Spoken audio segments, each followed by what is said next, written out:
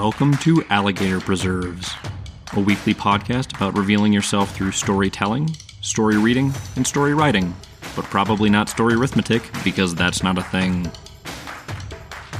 You just might surprise yourself with the secrets you'll uncover.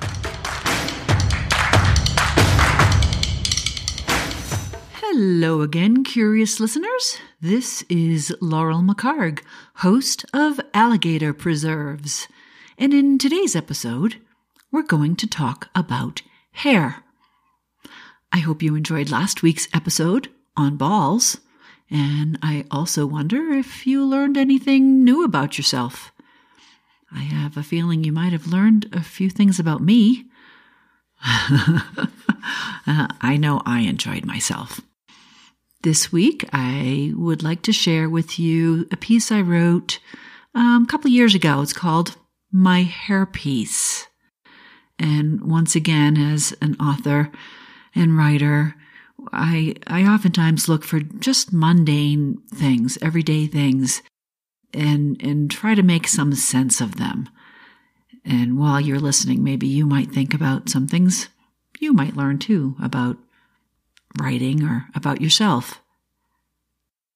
I begin my piece by explaining how I got this silly idea a few months ago that every girl should grow her hair down to her butt at least once in her lifetime. And since I never had, it became a goal. I'm kind of goal-oriented, not sure about you, but if I don't have a goal, I tend not to accomplish things. So my goal was to grow my hair down to my butt. Back to my writing. I've tried this several times in past years, never with success. The longest my hair has ever been was during sophomore year at Smith College. I was really cool then. I wore my wavy locks and braids and sashayed around campus with my patchwork skirts and my art portfolio. I went to Smith, which, if some of you might know, is a private women's college in Massachusetts. Went there having no idea what I was going to do with my life, but my boyfriend at the time was going to Dartmouth, and he told me I should go to Smith, so that's what I did. Anyway, I was an English major and an art minor there. I returned to my writing.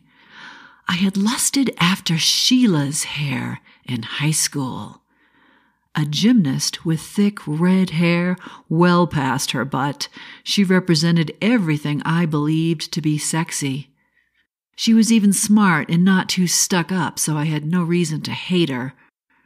But I knew I would never get the attention she got, wherever she happened to be, with her gorgeous locks swaying as she walked, lifting in a breeze, glowing in the sunshine. I also knew I was not built for backflips on a balance beam. And for those petty, pretty things, I envied her.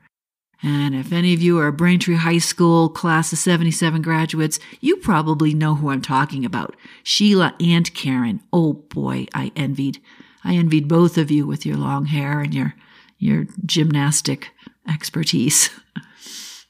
Back to my story. The pixie cut was Mom's choice for me throughout my childhood years, and although I can't remember ever complaining about the choice, I also coveted my baby sister's long golden strands.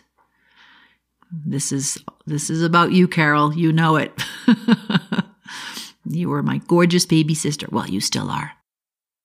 Back to my story. For school picture day, the best I could do was try to keep a ribbon clip in my hair. Girls with long hair could do ever so much more. Even as a youngster, I sensed the glamour symbolized by long hair. So after growing my own to shoulder length in high school, I determined never to cut it again in college. And then I joined the Army. Yeah, why not, right? Cadets at West Point in 1979 had no access to hairstylists or salons, and my first butchering by the high and tight hungry barber in the basement of a cold stone building left me horrified and convinced I could do a far better job myself.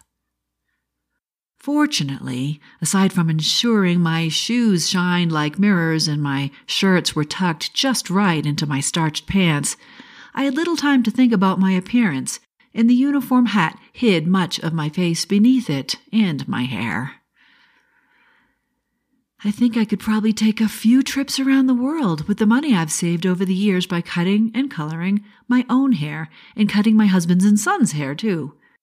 My horror at the cash register, each of the few times I treated myself to a professional cut and color, rivaled the horror I felt leaving the barber's chair decades earlier. $200? Are you kidding me? And that's without a tip? Do you have any idea how many bags of clothes I could fill at Goodwill with $200? For a few years, we lived in a place where $200 was pocket change and hair extensions were as commonplace as Tupperware, so I convinced myself I deserved the occasional splurge. But, and I don't know if you've ever experienced this, you with long hair out there in my listening world, I always felt guilty after handing over the credit card and hopping into my car, and when I checked myself out in the rear view mirror, I never felt $200 prettier. For $8.95 and about 1 hour in the privacy of my bathroom, I could emerge with a color and a cut that was me. I laugh at myself now for my most recent attempt at long locks because this attempt marked the 4th time I've repeated this sequence, and I'm guessing it's at least the 4th time. Here's the sequence. Number 1, decide to push past the awkward, not short, not long phase. That's a horrible phase. Don't ever do it. Don't waste your time. Number 2, camouflage the transition as best I can. Oh, you know the deal. Hats, scarves, whatever, clips. Number 3, start to feel good about my progress as my hair reaches my shoulders. Number 4, chastise myself for compulsive hair twirling. Number 5, enjoy the hair twirling because that means it's growing longer. Number 6, buy all manner of hair adornments and accessories. And oh boy, how many times have I packed up headbands and clips and scrunchies and other things and donated them to people more daring than I. Number 7, realize I'm spending lots of time keeping my hair out of my face. Number 8, wake up one morning with a mouthful of hair. Number 9, spit it out, walk to the bathroom, find the scissors, and cut it all off. Number 10, finally, tell myself I'll never grow my hair again. Oh boy, so back to my writing. Last week's hair in the mouth will be my last. The liberation I felt from all things hair inspired me to lighten up in other areas too, and I filled bags with clothes and shoes from my stuffed drawers and closet. How did I get so many pairs of socks? And I wrote this a couple of years ago, and I look at my sock drawer now. I don't know. They're like rabbits, I guess. Socks are like rabbits. As I pondered the decision to embrace my inner pixie, the whole idea of hair consumed my thoughts for several days. I asked a long-haired friend when she took a break from her studying why she would never cut her hair, and she confessed to having an emotional attachment to it. She plays with it, and it's a comfort to her, although she told me she woke up nearly strangled by it one morning. When she returned to her studies, I watched surreptitiously as she absent-mindedly twirled and occasionally chewed on the ends of her lovely locks. And I had to use the word surreptitiously there because that's one of those words that you can use in a book or a story one time and sound smart. It's a fun word. Back to my story.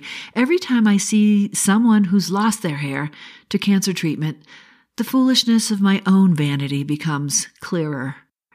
It is a vanity, after all, and it affects some more than others. Hair is something we adorn, hide behind, deceive others with. Oh, you remember the commercial, "Only her hairdresser knows for sure." We perm, tease, spray, braid, extend. So much deception.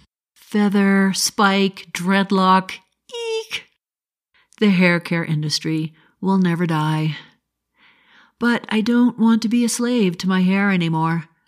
I want to believe I'm at a stage in my life in which I'll spend far more time on my inner development than my outer appearance.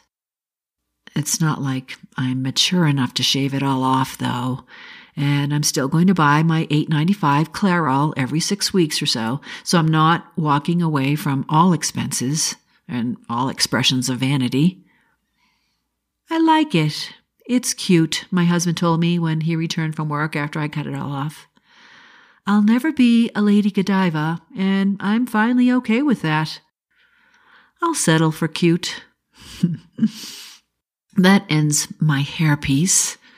I would now like to brainstorm about hair. I really love brainstorming. It's kind of one of those techniques where you just throw everything out and you don't edit yourself and you just go for it. So let's see, hair. Brainstorm with me. With hair. See what you come up with. Hair pieces, hair accessories, haircuts, hairy faces, hairy places, Hair Bear, snuggly new toy for your tots. Hair today, gone tomorrow. I think some of you know about that. Nose hair, chin hair, or, as one of my sisters announced one day, chair hens. There may have been wine involved that day. Hair. Oh, the hairy memories. Well, thank goodness I'm not dealing with hairy memories. But what's up with it everywhere else? Am I right? Eyebrows. Don't you just love people with, like, and when I say people, I mean men with just crazy eyebrows, like the eyebrows that just are all over the place and wiry and spiky? They're great until you wake up one morning and you pluck one from your own female face, and it's like half an inch long, and it's brown at one end and it's colorless at the other. Where do those even come from? I don't even get it. It's a different topic, but hair changes as you get older, right? I look at my arms sometimes. It's standing up straight on my arms. I was thinking about writing a piece the other day entitled Reclaiming My Bush, but that's definitely a story for another time. Play with your own hairy memories now and see where they might take you. I think that's all I should say about that topic for today. I do hope you enjoyed today's episode. If you did, please follow me, subscribe to my podcast, and I hope you'll tune in next week when we'll talk about a young man's eye-opening experience as he joins the Army in 1943. Perhaps there'll be a hairy tie-in to that story too. Who knows? Until next week, beware of what you spread on your toast. Bye. Alligator Preserves is hosted and produced by Laurel McCard, with technical support provided by her husband, Mike McCard.